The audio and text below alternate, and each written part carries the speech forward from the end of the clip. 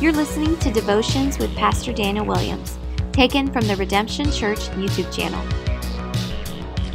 Well, hey everyone, welcome back to these live devotionals. So glad that you're with us today or whenever you're listening. May the Lord bless you and may this time be fruitful for our worship and adoration towards Jesus. And what I want to do is I want to take a beautiful attribute of Jesus, of God, Yahweh, and just highlight for us. There's a lot of scripture that talks about this attribute. And if you're not watching the video, I am smiling when I say this. It's the mercy of God.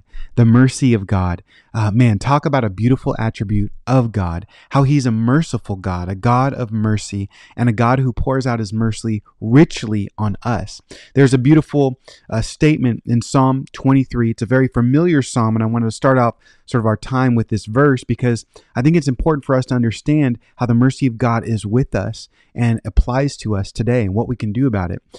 Psalm 23, that famous psalm, in verse 6, it says, "Surely goodness and mercy shall follow me all the days of my life, and I shall dwell in the house of the Lord forever." You know, God gives goodness and mercy to those that are his sheep. Man, he is a good shepherd, and these attributes allow us to dwell with God and to know him. Now, in order to really appreciate this statement, we need to really define what goodness and mercy are, these benefits that follow us. And God's goodness, his grace, tends to get a lot of attention in our life because it should. It's undeserved, unfavored, unmerited favor. It's God's being gracious to us, pouring out his grace, loving us, not because we're lovable, because of who he is. He's a God of love, and he gives favor, not because we earn it or deserve it. In fact, grace gets so much attention because it's primarily why we are saved. It is by the grace of God. The Bible says in Ephesians 2:8-9, it is by grace that you have been saved, and it's not of our own works. It's unmerited. It's not because of us. It's because who God is. And this is so beautiful. This goodness, this grace that God pours out favor upon us. He blesses us. He cares for us. It's good. And this goodness follows us the days of our life. We can say a lot more about grace and the grace of God and how God is gracious, but I want to focus on mercy because it's not just goodness or grace that follows us. It's also God's mercy. And mercy teaches us a little bit something different. You see, it has a different definition than grace. It actually teaches us a little bit more about ourselves and who God is as well. Mercy is not getting what you deserve. If grace is unmerited favor, it's a gift of God. Mercy is you deserve something, but God holds something back. He spares something. He withholds punishment or justice and judgment because he gives mercy. It implies and teaches us that we actually deserve something. You see, the Bible teaches us that we all deserve death. The wrath of God, judgment, because of our sin. Sin is a rebellion against God, and we are born in the sin nature, children of wrath. Romans 3:23 says, "For all have sinned and fall short of the glory of God." So we are not perfect. We're imperfect. There's a standard. We don't fit that standard. There's a line, and we cross that line, and we sin. And the Bible says in Romans 6:26 that the wages of sin is death, but the gift of God is eternal life in Jesus Christ, our God, our Lord. The fact that God gives mercy is great, but it also implies that we need mercy, right? With grace, it's undeserving, it's unmerited, it just comes upon you. It's goodness, it's who God is. But God also is a God of mercy because we as people need mercy. It shows something about us. We aren't that great. We aren't that loving. We need forgiveness. We need atonement. We need pardoning. We have a debt that needs to be paid. The wages of sin is death. And man, the free gift of God is eternal life. And he gives this gift to us by his grace and by his mercy. Oftentimes we don't like thinking about this term mercy because, man, you and I are imperfect and we don't like talking about that. But listen, you and I, we need the mercy of God, as well as the grace of God. And goodness and mercy can follow us all the days of our life, and we can dwell with the Lord as we follow him and receive this from God. We thank God for his mercy. Listen to Psalm 103, verses 8-14. It's a little long, but it's beautiful to just be washing God's word as we talk about this important subject. The Bible says the Lord is merciful and gracious, slow to anger and abounding in love, in steadfast love. He will not always chive or rebuke, that word means, nor will he keep his anger forever.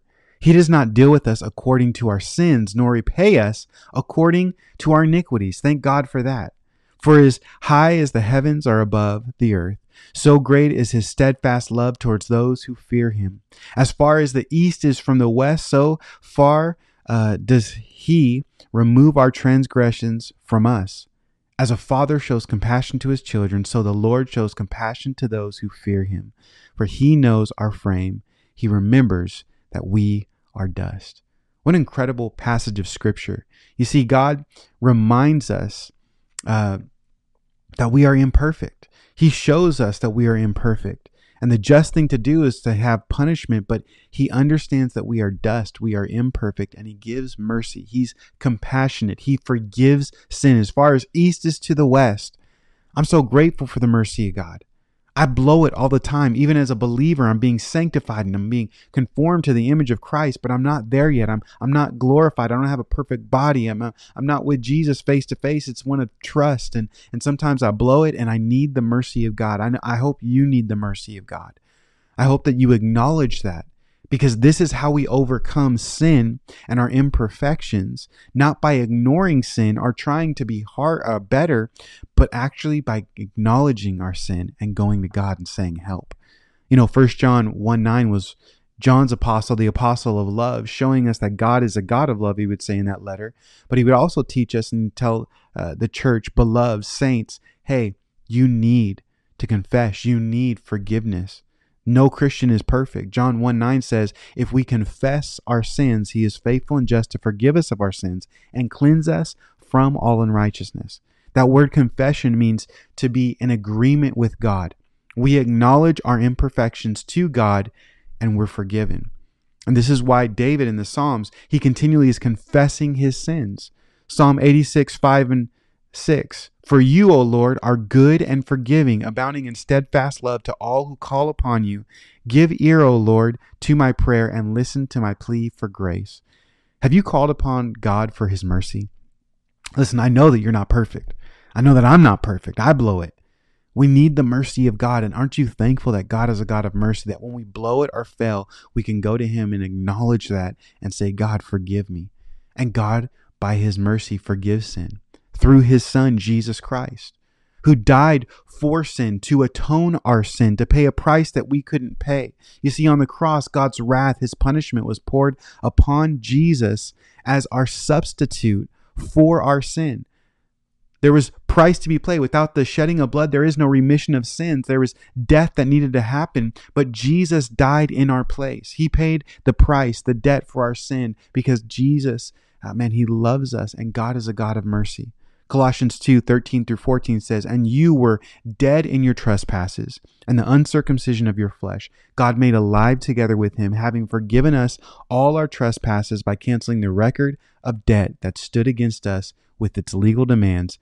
This set aside, nailing it to the cross. 2 Corinthians 5:21 puts it this, for our sake, God made Jesus to be sin, who knew no sin, so that in him we might become the righteousness of God. Wow. The mercy of God made possible through the person of Jesus. And it's God's mercy that will follow us all the days of our life. Because why? Jesus will never leave us nor forsake us. We find mercy, the mercy of God in him. And this is why Jesus' earthly ministry, recorded in the Gospels, people kept on reaching out and calling to Jesus and saying, Son of David, have mercy on me. They recognized that Jesus had compassion, that he would weep for Jerusalem and care and love for his neighbor, and had these teachings of forgiveness and reconciliation and this kingdom of God and this new way that God would tell and remind the people, I am here to forgive. You see, they recognized that they could receive mercy in him because God is rich in mercy. And these stories, they should teach us about the beautiful riches of the mercy of God. And so the mercy of God, how do we sum this up? Well, two things, I think, when thinking about the mercy of God through Jesus and just Christ's riches that we have in him. One thing of application is this. if God is a God of mercy, we need to receive mercy by faith and just ask Jesus for it. Matthew chapter 9, verses 27 through 29 is one of these stories where someone asked Jesus for mercy. The text says, "And as Jesus passed on from there, 2 blind men followed him, crying, 'Have mercy on us, Son of David.' When he entered the house, the blind men came to him, and Jesus said to them, 'Do you believe that I am able to do this?' And they said to him, 'Yes, Lord.' Then he touched their eyes, saying, 'According to your faith, be it done to you.'" Jesus, he's full of mercy, but we can often not go to him or call upon him for that mercy, for atonement, for healing, for forgiveness. But the Bible says that we are to call upon the name of the Lord and we shall be saved. We need to receive mercy from God by asking, by acknowledging our sin, by going to God. And this acknowledgement, this asking is for whosoever. God so loved the world that he gave his only son, that whosoever would believe in him shall not perish but have everlasting life. Another person in the scriptures is a Canaanite woman from Matthew chapter 15. And there's a story in verses 21 through 28 where it teaches us that the mercy of God is for everyone. She wasn't a religious person. She wasn't a special called person, just this Canaanite woman, a Gentile. And she called upon Jesus, and God responded by giving her mercy. Everyone needs mercy. And again, Jesus in that passage in Matthew 9 and Matthew 15 acknowledges the faith. It's impossible to please God without faith because he's a rewarder of those that diligently seek him. When you seek him, you're believing he actually is real and is who he said he is. If he says he's a God of mercy, we need to go to God by faith and say, "God, I blew it. I need your mercy. Lord, help me," the Canaanite woman said. And I found that's the best application for the mercy of God. Saying a prayer like that, "Lord, help me. Help me in my body. Help me in my sin. Help me in my relationships. Just help." What a beautiful prayer. What a beautiful prayer of application when we think about the mercy of God. Because even when we don't deserve it, or even when we deserve something else, God is full of mercy. The second thing that we see thinking about the mercy of God, or sort of application to close our time together, is we need to not only receive mercy for ourselves, but also give mercy to others. We need to be merciful as God is merciful to us. There's a passage in scripture in Luke chapter 7, verses 37 through 50. There's a woman who came to Jesus and brought this alabaster flask of oil to him. She washed his feet with this oil and with her tears out of love and appreciation for Jesus. And people, they were in the room, including his disciples. They sort of criticized her because it was a lavish gift. It was worth a lot of money. In fact, he told a story about a person being forgiven so much that the appropriate response was only to worship. He wanted to vindicate this lady and tell these people, hey, worship is a good thing. When we receive the mercy of God, we are to worship God. We are to know that this mercy of God touches our hearts, but it also affects our bodies, our lives. Our faith has works. And he wants to acknowledge that when you receive mercy, you're transformed. Jesus said in verse 47, "Therefore I tell you, her sins, which are many, are forgiven, for she loved much.